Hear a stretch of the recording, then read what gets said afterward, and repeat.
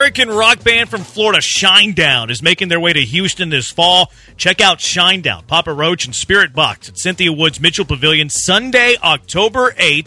Caller number 6 right now to 713-780-3776 wins a pair of tickets to see the show. Get your tickets now at livenation.com to see Shinedown, Papa Roach, and Spirit Box. Good, bad, and ugly from the Astros series victory. First series victory at home, it seems like ages. Feels like the first time they've won at home this year. They've been mediocre at home, 500 record basically at home, but you take 2 or 3, you win the final 2 games of the series. A nice weekend for the Houston Astros. You got some help from the Tampa Bay Rays, and now you lead the AL West with 2.5 games with just 18 games left to play. Really, really good spot to be in right now. You still can't take your foot off the gas pedal, but you really like more and more with everything that you see of this offense. And when you see a lineup like they can put out there yesterday, and you look at where's the hole, I mean, number 9 might be the only weakness, but Maldy's been hitting. But when you see the ability for Dusty, even when he's going to Dusty, you know that there's less and less chance, no matter how much he tinkers, that he can screw it up because he's got depth everywhere. He's got, you can play Brantley one day in left, and you can DH Jordan the next day. Diaz is DHing, or Diaz is playing somewhere, or Diaz is catching, and you've got options across the field. It's real, and Chaz, no matter what you say, good, bad, or indifferent, or what's happening or not, if Chaz is your 8-hole hitter, and Chaz is still getting 2 hits a game, and Chaz is chazzing, this team's a freaking really good juggernaut offensively that I think is the best offensive lineup top to bottom in baseball when it's healthy, and I love seeing it. Yeah, the offense has been really good. That was that's my good, really, yep, is not the offense, it's the batter's eye. Oh. The batter's eye had a great weekend. The batter's eye was fantastic yesterday. It was fantastic Saturday. They scored 7 runs on Saturday. You scored 12 runs yesterday. The best weekend that was had was the batter's eye. Well, the batter's eye is back at Minute Maid Park. What a weekend for the batter's eye. They de-weeded it on Saturday morning because Friday night there were some dandelions, the fuzzy white ones that could be misconstrued by like a baseball. They didn't get those out Friday night. So Friday night it was a little more of a problem, but Saturday and Sunday was good. Yeah, it was a good weekend. Saturday, Sunday is the weekend. It was a good weekend for the batter's eye. Really good weekend for the batter's eye. The lineup on Saturday, too, this is what everybody's been waiting for, was that lineup on Saturday, the death lineup, and then it produced. Like, it's one thing to insert the death lineup I was talking about. Saturday, yeah. Saturday, not Sunday. But you insert the death lineup, and it's like, okay, that's great. Everybody loves it. But then you need it to produce. And the Astros did. 7 runs, 11 hits on Saturday. The death lineup that had Altuve, Pena, Jordan, Bregman, Tucker, Abreu, Brantley, Dubon. That's not the death lineup. Oh. Death lineup was yesterday, I guess. It was the one with Chad in center batting 8th. Or Chad in the outfield. That was batting yesterday. 8th. Yeah. And then the death lineup produced 12 runs, rather. Yeah. The death lineup produced 12 runs yesterday. It was Altuve, Pena, Jordan, Bregman, Tucker, Abreu, Brantley, Chaz, and Yiner. So good. 7, 8, 9 was Brantley, Chaz, and Yiner. That's terrifying for opposing pitchers. Terrifying. We said numbers-wise with the injuries, it's never going to show up for a season long. This is a great offense. But when healthy down the stretch and going into the playoffs, it's the best offensive lineup top to bottom. That lineup yesterday is the best offensive lineup in baseball top to bottom. And if that's a playoff team and you're a pitching staff, you don't want any. You don't want it, and you don't want anyone get anywhere near it because it can hurt you if the left one don't get you, the right one will. And top to bottom, that is as solid as it gets. Yeah, it was nice to see that. Some more goods from the Astros weekend, 713-780-3776. What do y'all have? What other goods do you have from the Astros weekend series? I mean, J.P. France gives up 1 run in 6 innings. I mean, if you're the 5 walks bothered me a little bit, but J.P. France did his job again. And that's all we continue to say is quality start, did his job, got things done. With all the instability in the starting pitching, when you can get a performance like that, almost seemingly whenever you need them, that's something that you have to appreciate and say, that was really good again. I thought France was solid. I thought he was shaky early. Like, you walk 5 and 6 innings. That's not a problem. That's not good. That's not great. He was able to escape some trouble early. Like, he got out of the bases loaded 1 out jam. That was nice to see. He had a double play or 2, which was nice to see.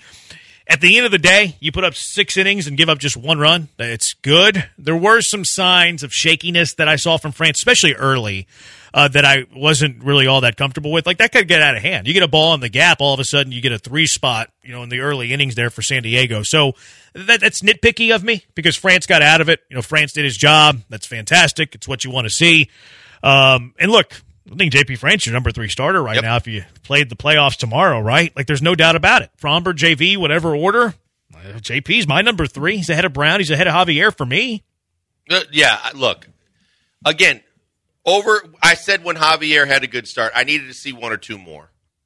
And that hasn't happened yet. So, and I don't know if it will. But the consistency matters. And over the space of time, we know that he had, he threw up all over himself a couple starts ago. But other than that, he has been consistent. And when you got 2 horses at the front of your rotation, you just need to find guys, especially if the offense is putting up numbers like this, you just need someone that can consistently keep you in ball games and letting the offense do what it does and not setting yourself up for a disaster because you're already digging a 3-run, 4-run hole and then expecting that the offense can dig you out.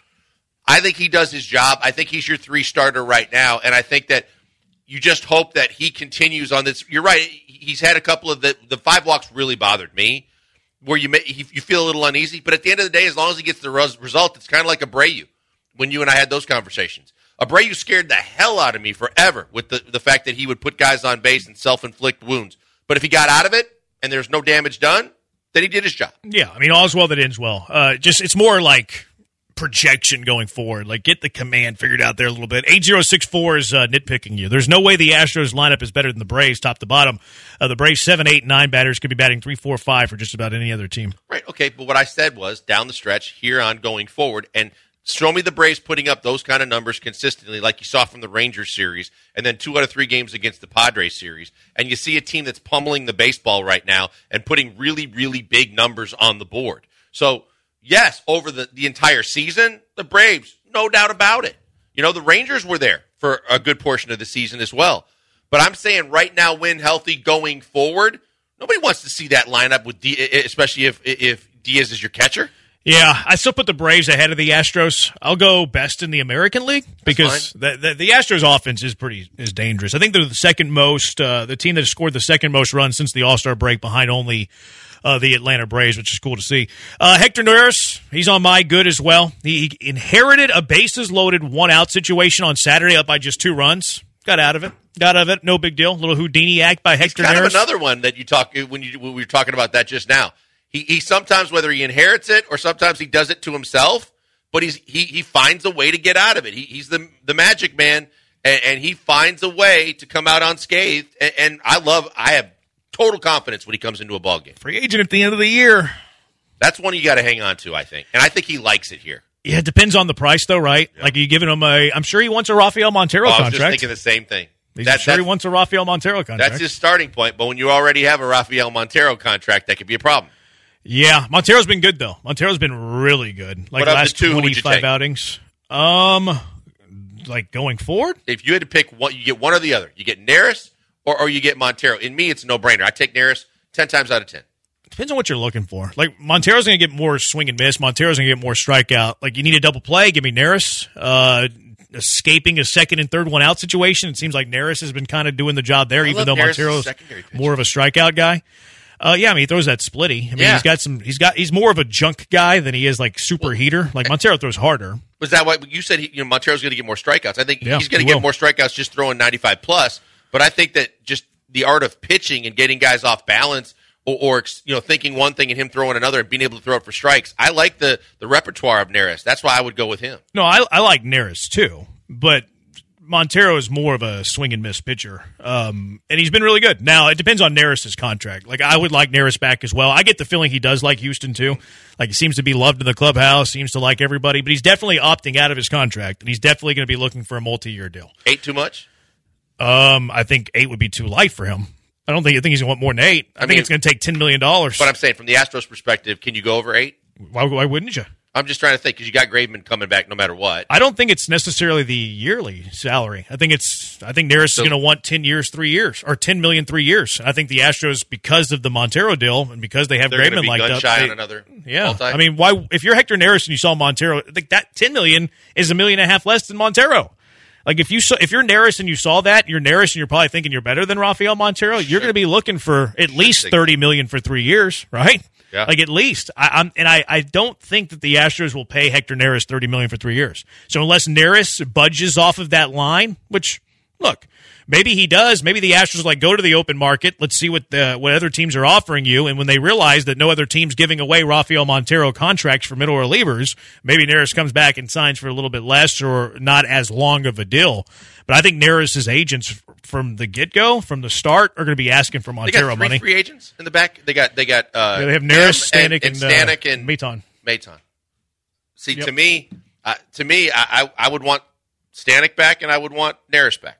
I could live without Stanek, quite honestly. It's between Stanek and Maton for me, obviously. But to me, I think they'll let both of them go. I think they'll let Stanek, Maton go. I think eventually they get Neris done, but I think it's going to take a while. I don't think they're going to sign Neris early like they did Montero because he's a real general manager now. The Graveman deal sealed the fate of the other two, probably, and maybe even Neris.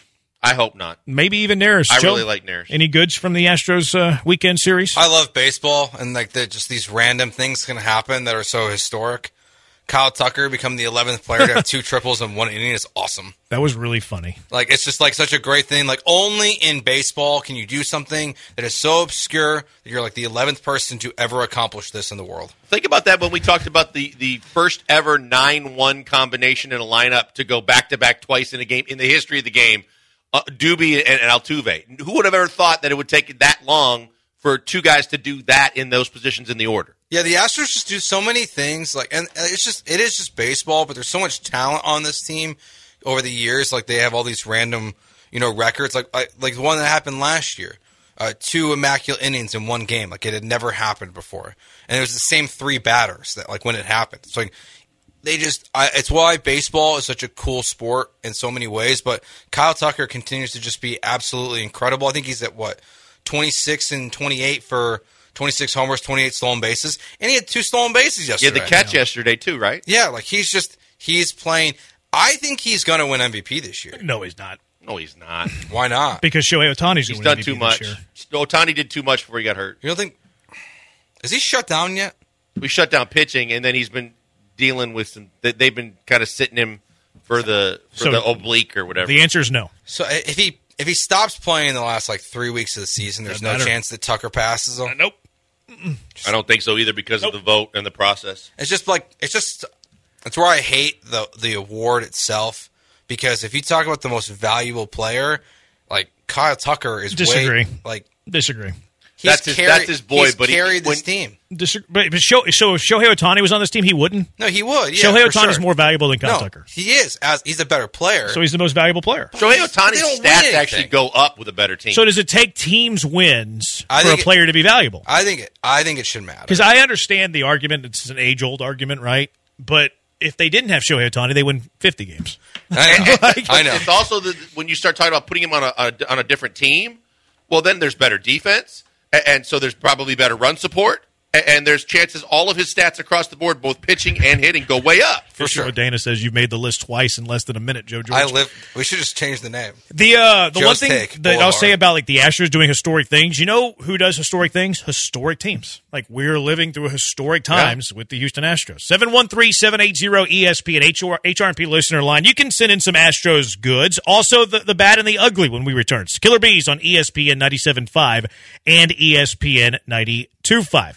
You need to get out to TDECU Stadium on Saturday. Football season is here, and the U of H Big 12 home openers right around the corner. The Cougs look to rebound, hosting last year's national championship runner-up, the TCU Horned Frogs, this Saturday. Let's fill up TDECU Stadium, get that electric atmosphere that we had in the season opener. Buy a Cougar Paw package. It includes 3 games. You can select TCU as one of those games. Package is only $66. Does not include Texas.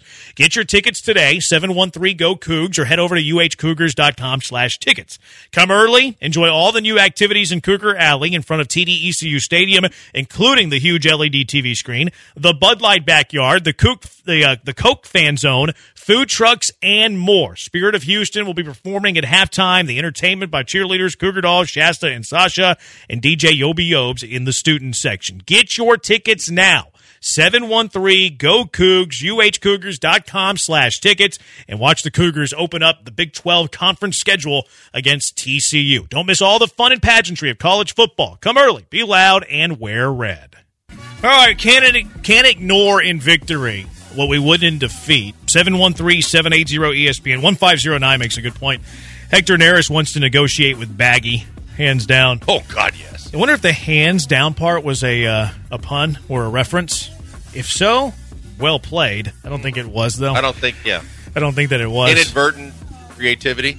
Hector Neris is probably rooting that they don't sign David Stearns, because they signed David Stearns and Dana Brown. He's not going to get a Rafael Montero contract. No, those days will be few and far between, and they will find the next young star coming up or star in the making that they can lock up. See, I think that they're ultimately going to sign Hector Neris. But I think it becomes late in free agency. Like, remember the Rafael Montero thing happened very early in free agency, and then the rest of it basically held up the relievers market until late in the offseason because all the other owners are like, we're not going to pay Matt Moore.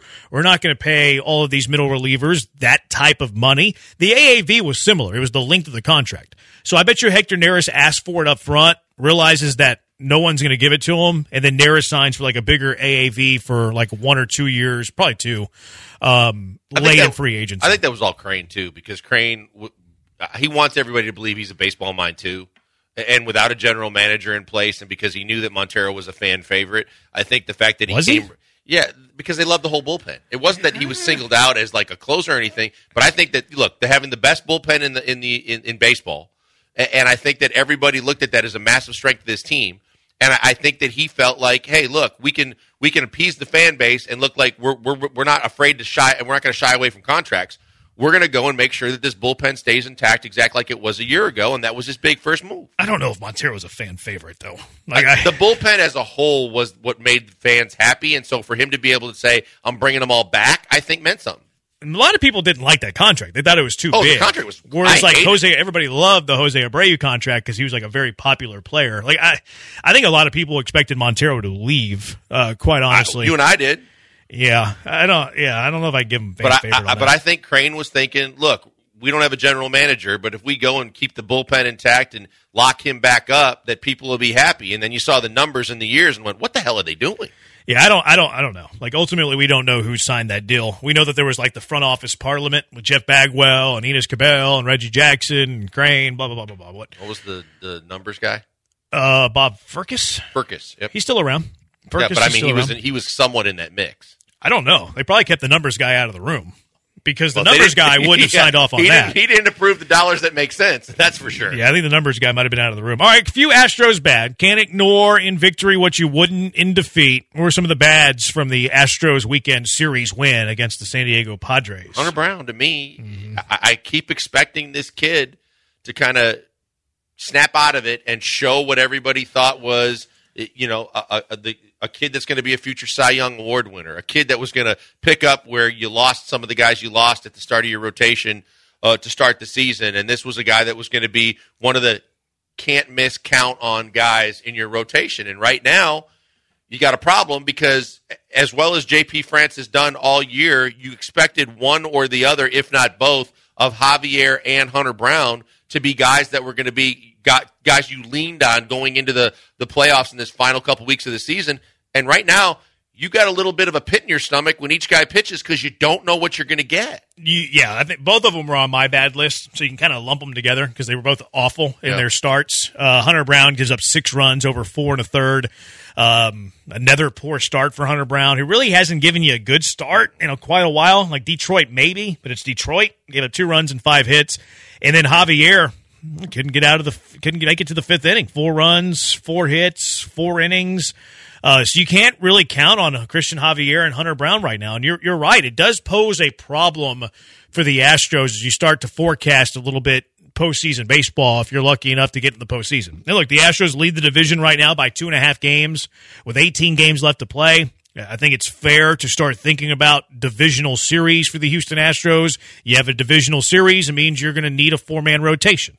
You're going to need 4 guys. Unless you're trying to bring Framber Valdez or Justin Verlander on short rest in a game 4, you're going to need 4 guys. I don't think the Astros would do that. I think they're going to need 4 guys. So after Framber and JV are your clear-cut, unanimous, number 1, number 2 guys. I'm not sure that Jonathan Patrick France is your clear-cut number 3. He would be for us.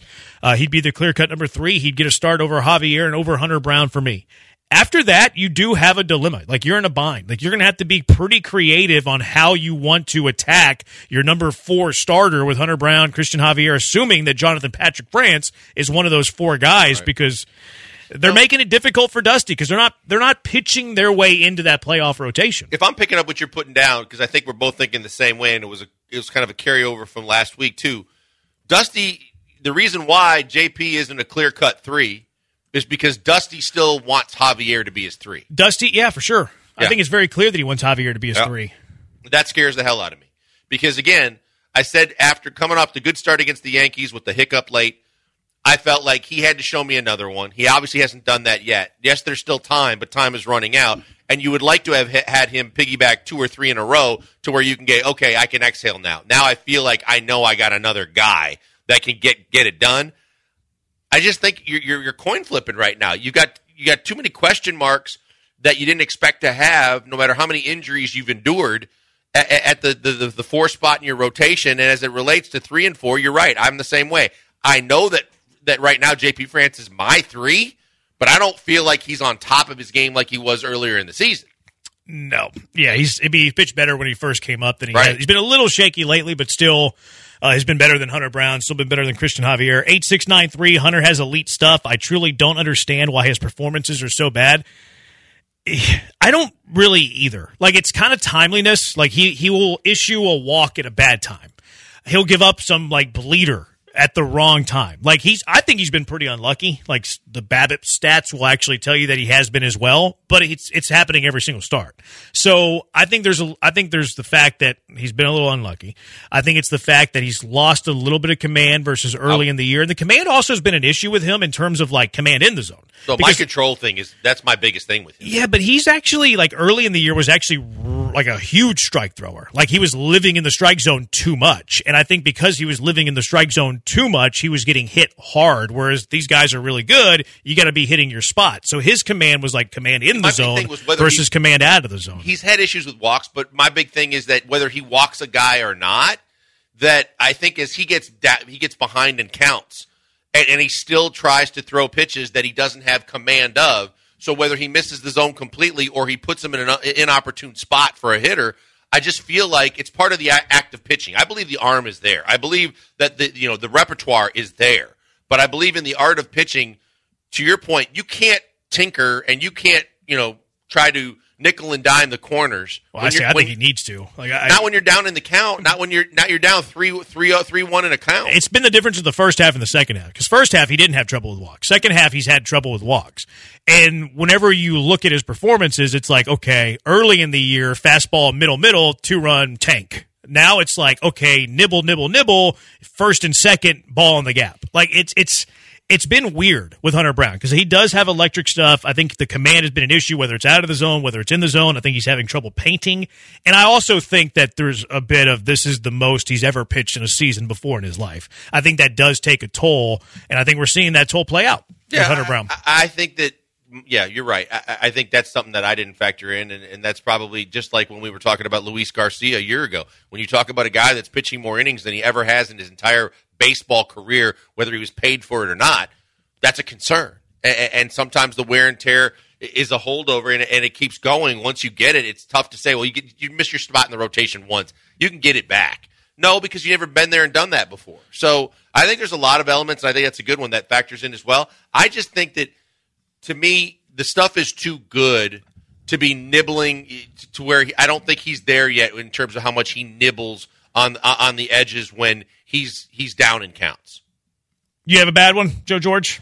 I was just going to say the starting pitching collectively as a whole, I mean, even JP France, like, while he got out of it, I think it's hard to even be like, your top 3. I just don't think you do. I think we do. I don't think Dusty does. Well, are you with us that JP is your 3? I mean, I am, but I don't feel good. It's like that's like. But do you feel bad? I don't feel bad. I think when he plays a good baseball team, that when he walks those guys, he's going to get shellacked. Yeah, that's where fire. Like that's where I'm at right now. Like, yeah, it's fine in the regular season. It's fine when his next start against the Royals, probably this weekend, happens. I'm not worried. The Padres, one of those underachieving teams in baseball. But, like, you walk 3 guys, and now the Rushman's coming to the plate, and you're playing the Orioles in the ALCS. It don't feel good. Now walks are not usually his thing. No, they're usually not. has tremendous command. But now, I feel like that the walks, start specifically, I don't love the walks. Yeah, either. and so, like, I mean, just Javier and Hunter Brown, like, they're a problem. I mean, it is. There's really no other way to put it. This team is good enough offensively and the bullpen to win a World Series, and I have, like, major doubts. Like, nothing this weekend really changed my mind about that. And it scares you except for the fact that you've gotten some extra help in the bullpen, but you're probably going to have to piecemeal games together because of the fact that we all have those concerns. I mean, I have a feeling it's not a what do you call a starter? I mean, an opener, but you're going to have to piecework some things together in the playoffs. I'm afraid when you're not having JV or Fromber start. I kind of lean opener right now. I don't think that Dusty will ever use an opener in his I don't think so. I think you're right. And it also depends on the matchups. Like, you don't know who you're facing yet to do the whole opener thing. Like, the other thing is, like, you don't have, like, a lefty. Like, Javier and Hunter Brown are both righties. You look at the bullpen, there's not a lefty you're going to use. So usually when you go opener, you're trying to, like, take advantage of, like, the top of the lineup that's not very good against a specific handedness, or you're trying to get your, like, follower, brunt guy, that follows the opener to be the guy that, like, goes deeper into the games by, like, buying that first inning. The Astros really aren't, with who they have on this pitching staff, they're really not in a situation to use opener. No, and I didn't mean it legitimately an opener. I just meant you're going to. Well, Joe did. You're going to lose by using your bullpen maybe too much. You're going to hope that you get a guy that gives you a couple innings to start a game, and your offense puts a crooked number on the board, and then you can kind of. You can patch it together from there. They're definitely going to be patching it. Like, there's no doubt they're going to be patching it together late. And maybe an Urquidy can pick up 3-4 innings and be an innings eater if he's got a lead. 713-780-3776, the HRP listener line. It is also time for our Mailbag Monday. You can ask the Killer Bees whatever you want. Call, text, tweet, Twitch, 713-780-3776. Ask the Killer Bees whatever you want on ESPN 97.5 and ESPN 92.5. Hey, right now I want to tell you about the good people at MyBookie. Look, we give you advice whether you take it or not, and sometimes you probably shouldn't. But football season is the best time of the year because with college football and pro football going on, you know that for the next 6 to 8 months, you're going to be in absolute heaven watching football almost every night of the week at all hours of the day and night. And you want to make even some of those uninteresting games when football is on, but you don't know enough about the teams or have enough interest in them, you want to make them more interesting. Well, there's only one way to do that, and that is easily enough where I always tell you to go, mybookie.ag. I tell you to go to mybookie.ag because they take care of their customers every step of the way. Here's a couple of examples. If you've never been to mybookie.ag before and you weren't even aware that, hey, you can put money on a game right there online by signing up. When you do that, because they take care of their customers, if you use the promo code that we always give you and that I believe in, BET975, then you're going to get extra money in your account. You put at least $50 in, you're going to get a little extra added bonus as an initial sign-up bonus, and you're going to love it even more because now with more money in your account, there's more games you can bet on and more chances to win. If you've already been with mybookie.ag, thank you very much. We love the fact that you have been with mybookie.ag. They've been in business for over a decade, which means they believe in taking care of their customers, so they're going to take care of you. You come back, put more money in your account, it's a reload bonus. They'll give you a bonus too. They take care of you so that you're happy. And if you don't want to bet on football, there's also everything else from UFC, soccer, you name it, they probably got it. And when there's no games going on, we'll keep the casino open for you. That means live dealers and casino games too. Check them out today. MyBookie.ag, use that promo code I always tell you about. It's Bet975 because, as I always tell you, bet anything, anytime, anywhere with the only place I tell you to do it, MyBookie.ag. You've got mail. It's Mailbag Monday with the Killer Bees. Something's in the bag. Mommy? What's in the bag? What's in the box? Killer Bees, Mailbag Monday. You can ask us whatever you want to ask. 713-780-ESPN. Would you rather have a sack a game or Marvin Harrison Jr.?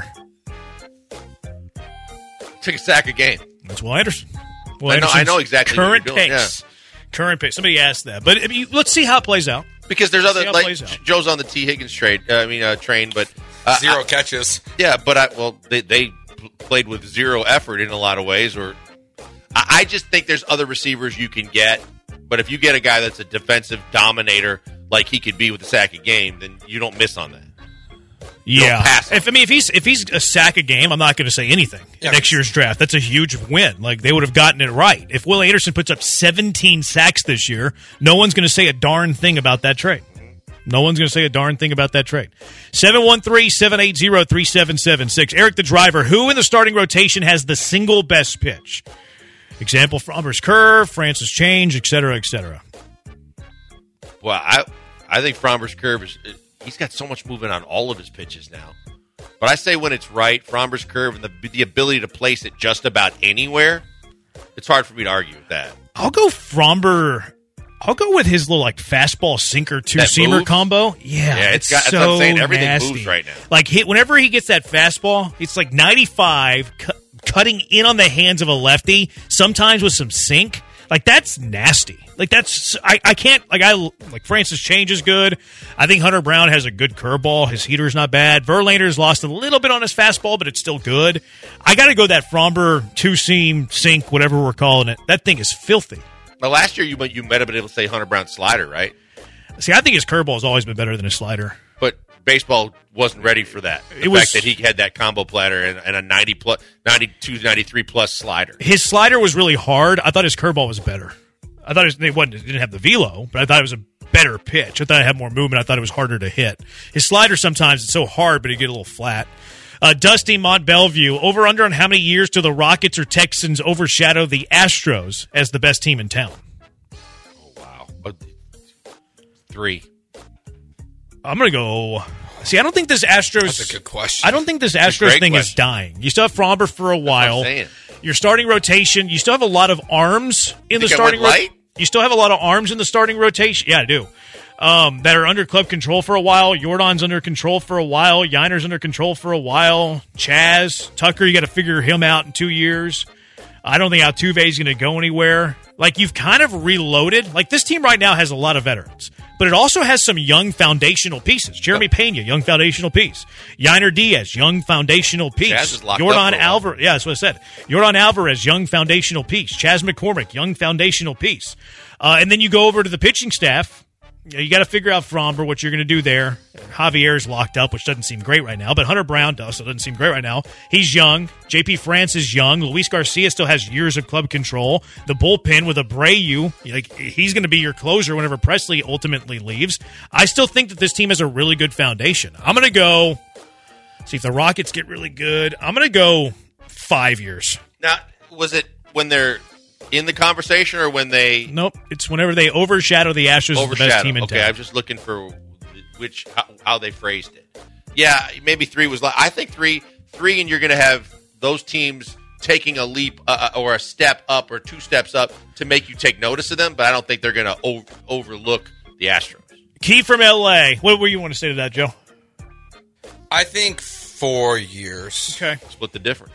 Okay. 713-780-3776. Key from L.A. One's got to go. Burgers, chicken, or pork? Well, it's a good one. Is it? Yeah, it's a really good question. It's easy for me, pork. You don't like bacon? No, I don't eat bacon very often, though. Burgers are great. You don't like ribs? I haven't That's had why it's a hard one. had them in a long time. It's not hard for me. It's easy. A hard one.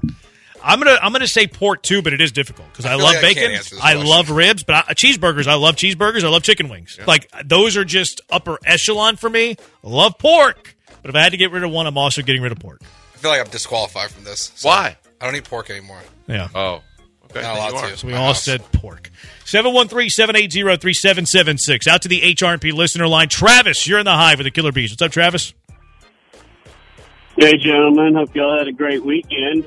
Thanks. Man, I'm just wanting to comment on, you guys will really take a sack a game, 17 sacks over the season, other than points. Because last time checked, 17 sacks, that don't mean anything if you're not scoring points. Appreciate the call, Travis. I don't know. That's not really a mailbag Monday question. He's following up to what you guys. No, he was arguing. He wasn't asking a question, though.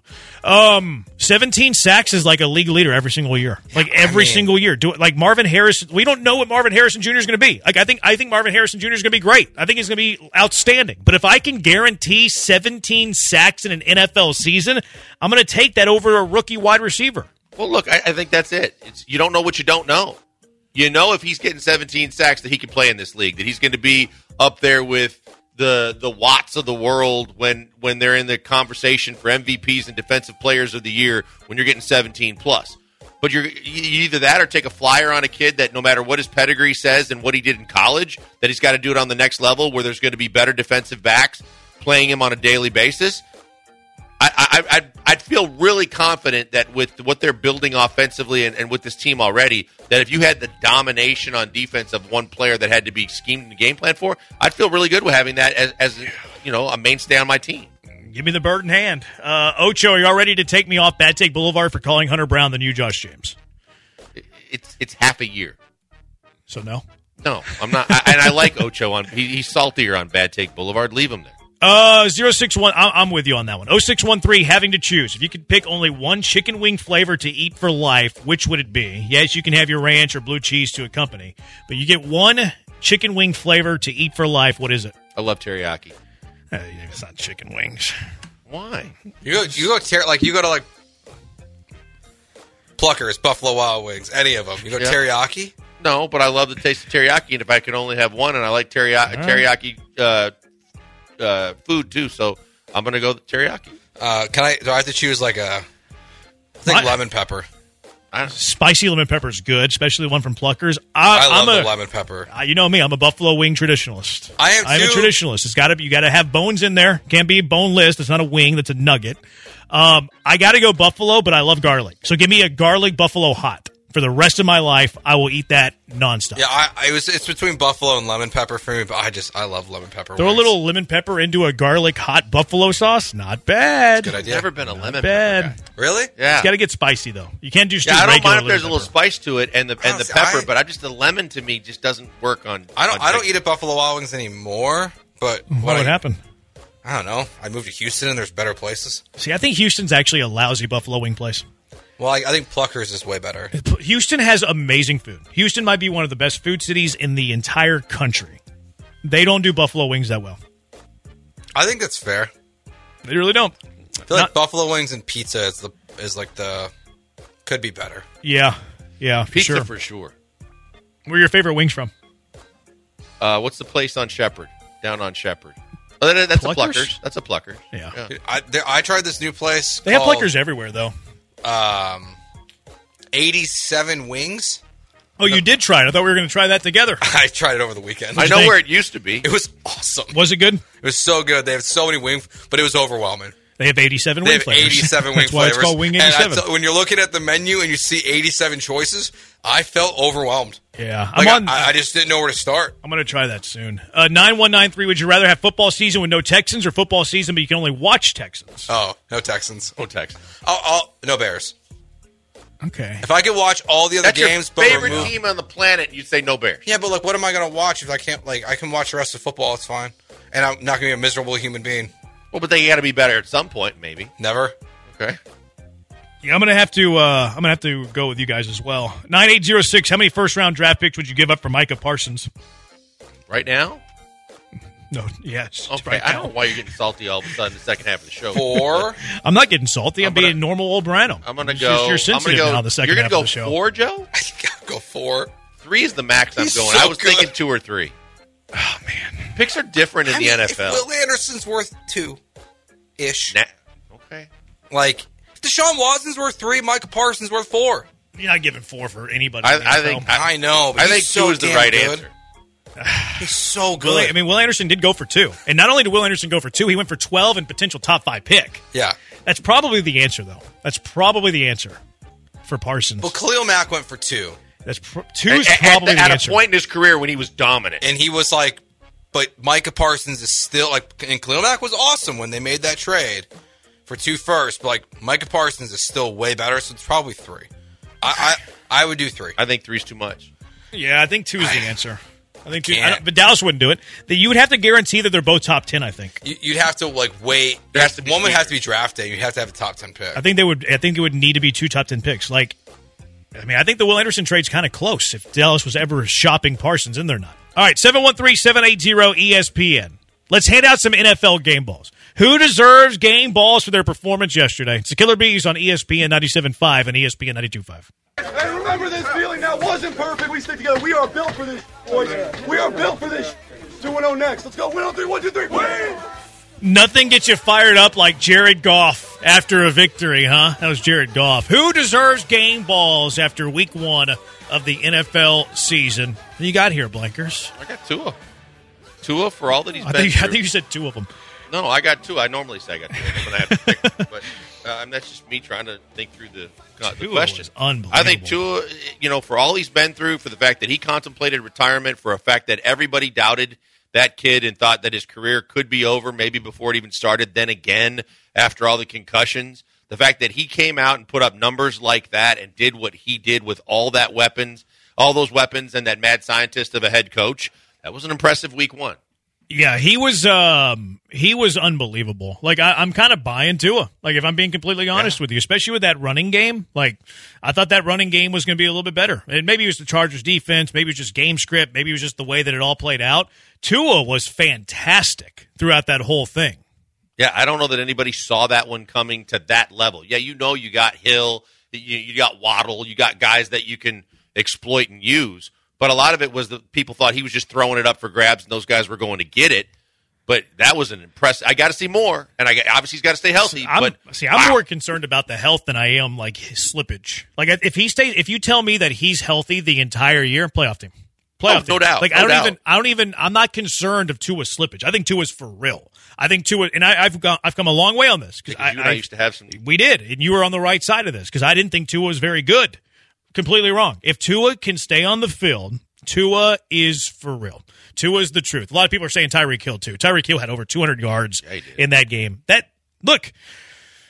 was at the SC game the night before too. I don't know quite how that happened, but yeah, I mean, good on the team for allowing him to be kicking it the night before a weird. game. Yeah, I thought, aren't there team meetings or something? But they were at the Chargers, right? Yeah, okay, but that's still, I don't know that I'm letting them out of the. Most teams are locked down at night, getting ready for the game the next day. They have curfew, but they're grown men. No, they have meetings and but they have time that they have to be there. They have like a deadline time, and then they have curfew. Depends on who you play for.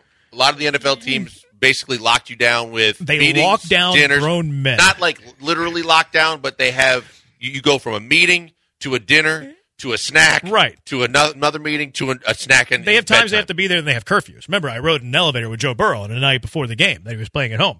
Stephon Diggs was at the Giants game yesterday. Was he? Yeah, Stephon Diggs. Why are you annoyed? Not. I just didn't know he was there. 713-780-ESPN. Who you giving game balls to after their week 1 performance? 713-780-3776. You know who I'm giving games ball to? The Elves. The Elves in Cleveland. Jamar Chase called the Browns Elves. And did you see what they did to the Cincinnati Bengals? They held Cincinnati to 3 points. I hate to say this because the Texans have the Cleveland Browns first-round pick. And Deshaun Watson threw the worst interception in the entire league yesterday. That defense, guys, is the truth. That defense is legit. Did Clowney do anything? Because I know that, he's on the Ravens. I'm sorry. But I know Myles Garrett's going to Myles Garrett. He was awesome. Yeah, he was great. He was doing crossovers pre-snap. Man, he's so disruptive. Did you see that? It was like over the center. I mean, it's funny because I think Vic Fangio's name has come up a couple times throughout the offseason, talking about like how the Dolphins' defense should be improved. I think we probably ignored how good of a defensive coach Jim Schwartz is and what he did to the Browns' defense. But Deshaun Watson still sucks. That's the only thing. He looked. I know it was raining. That's what I was going to say too. But like Burrow didn't play well either. But like Deshaun Watson is just. They don't need him to throw the ball, though. That's the dangerousness of the Cleveland Browns. That defense is going to potentially be top 5 defense, and they have Nick Chubb. Deshaun Watson has to throw it 15 times a game. Like, that team is for real. That team is good. Like, Super Bowl contender, not going to go that far. In the playoff hunt, absolutely. That defense alone is going to have them in the playoff hunt. 3 points against Cincinnati? Game balls for the Elves. I didn't mean Zadarius Smith because he played for the Packers, too, but I thought he would actually do something to take a little of the heat off of Myles Garrett, but they're loaded up. Is it fair to say that they won despite of Deshaun? Because he didn't do anything to really hurt them, but he didn't do anything really to help them. He threw at least one interception. Like Deshaun was not good. Watson was not good in that game. But wisely, they ran the ball a lot. Nick Chubb, 18 carries, but Jerome Ford, 15 carries. Like, they ran the ball. That's how they have to win games. Like, we heard rumors in the offseason that they're going to open it up and, like, let it – no! Deshaun Watson should throw it 20 times a game. Nick Chubb should run it 25 times a game. Jerome Ford should run it 10 times a game and win with running the ball in defense. And that defense is legit. Any other game balls, guys? Yeah, I'm going to give one to the two teams that everyone thought were tanking for Caleb Williams that won this weekend. Tampa Bay Buccaneers beating out Minnesota. Minnesota stinks. We lost that one. I guess I'm just going against our Beasy money picks. Oh, no, we didn't do Rams Seahawks, but you got to give credit to the Rams, too.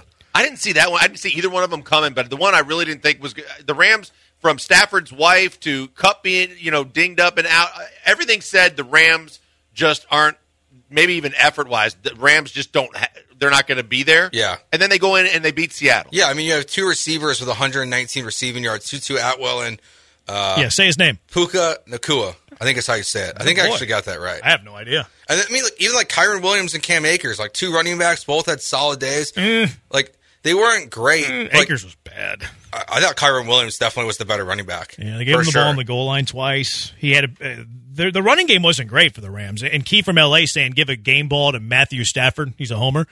That was an impressive win for the Rams. You go into Seattle, a playoff team from a year ago. That was Sean really Matt impressive. Stafford. In Seattle, which is a tough place to play. Yeah, I was impressed by that victory. One of the more. I mean, there was a lot of impressive wins yesterday. That one's up there. Yeah, and then obviously the Cowboys. I mean, their offense didn't score until they had 26 points in the game.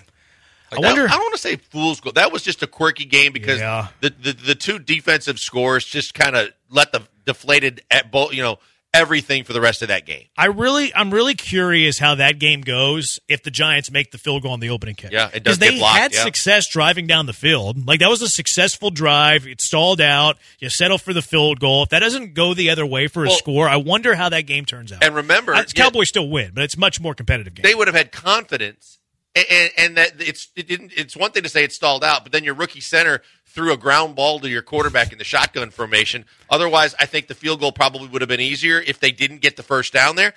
I think I'm not so sure that the Cowboys would have won, but it definitely would have been a different ball game. Game ball to Jalen Carter, maybe the most impressive game by a rookie defensive player. 34 pass rushing snaps yesterday. He had 8 total pressures, most in the NFL, 7 hurries, most in the NFL, had a sack, and if you're into the next-gen stats, 25% pass rush win rate, which was the 5th highest in the NFL. He did this as a defensive tackle. More total pressures than anybody in the NFL as a defensive tackle. The most hurries by anybody in the NFL as a defensive tackle. Jalen Carter is a stud. There's Will Anderson's competition that we even said before the season, and then that pass win rate that I think Anderson was 4th and Carter was 5th. Mm-hmm. So you're right. The fact that he's doing it inside, that's crazy for a guy to be that dominant and that disruptive inside like that. Man, Philadelphia played that beautifully, and they surrounded him with all those big brothers and guys from Georgia. It's going to be really interesting to see how it plays out, but what a pickup for them. I'll tell you what, though. Tell me what. I'll give you credit to the Patriots. To get down that big, they played really well. Mac Jones had a great day. I thought that was actually out the best of a really good game for the Patriots, where even though they got, if they didn't get down big early, it's a different game. That was impressive for the Patriots to come back and only lose that game by 5 points. I'm curious what they're going to look like going forward because it's not what I expected. Yeah, I mean, they fell behind in that game, made them look a little bit differently offensively. Yeah. If they're up 3, I think they look much differently. I think they run the ball a lot more. The Eagles, too, are going to take you out of what you do. You have the dudes that they have in the middle.